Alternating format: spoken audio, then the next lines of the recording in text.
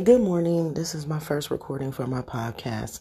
It's going to be about Heal Me Fit and my journey to building a SaaS software program as an African American female in the tech industry.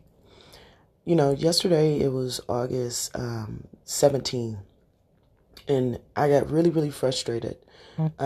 One of the frustrations came because I am working with one of my new equity partners, and they're more concerned. I felt like they were more concerned about their paperwork than helping me with the business so that I can get to the project of completing their equity invested paperwork.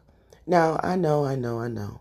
I should have this already completed, but I am a woman that works a full-time job and is building a corporation day by day with the time that I have, which is not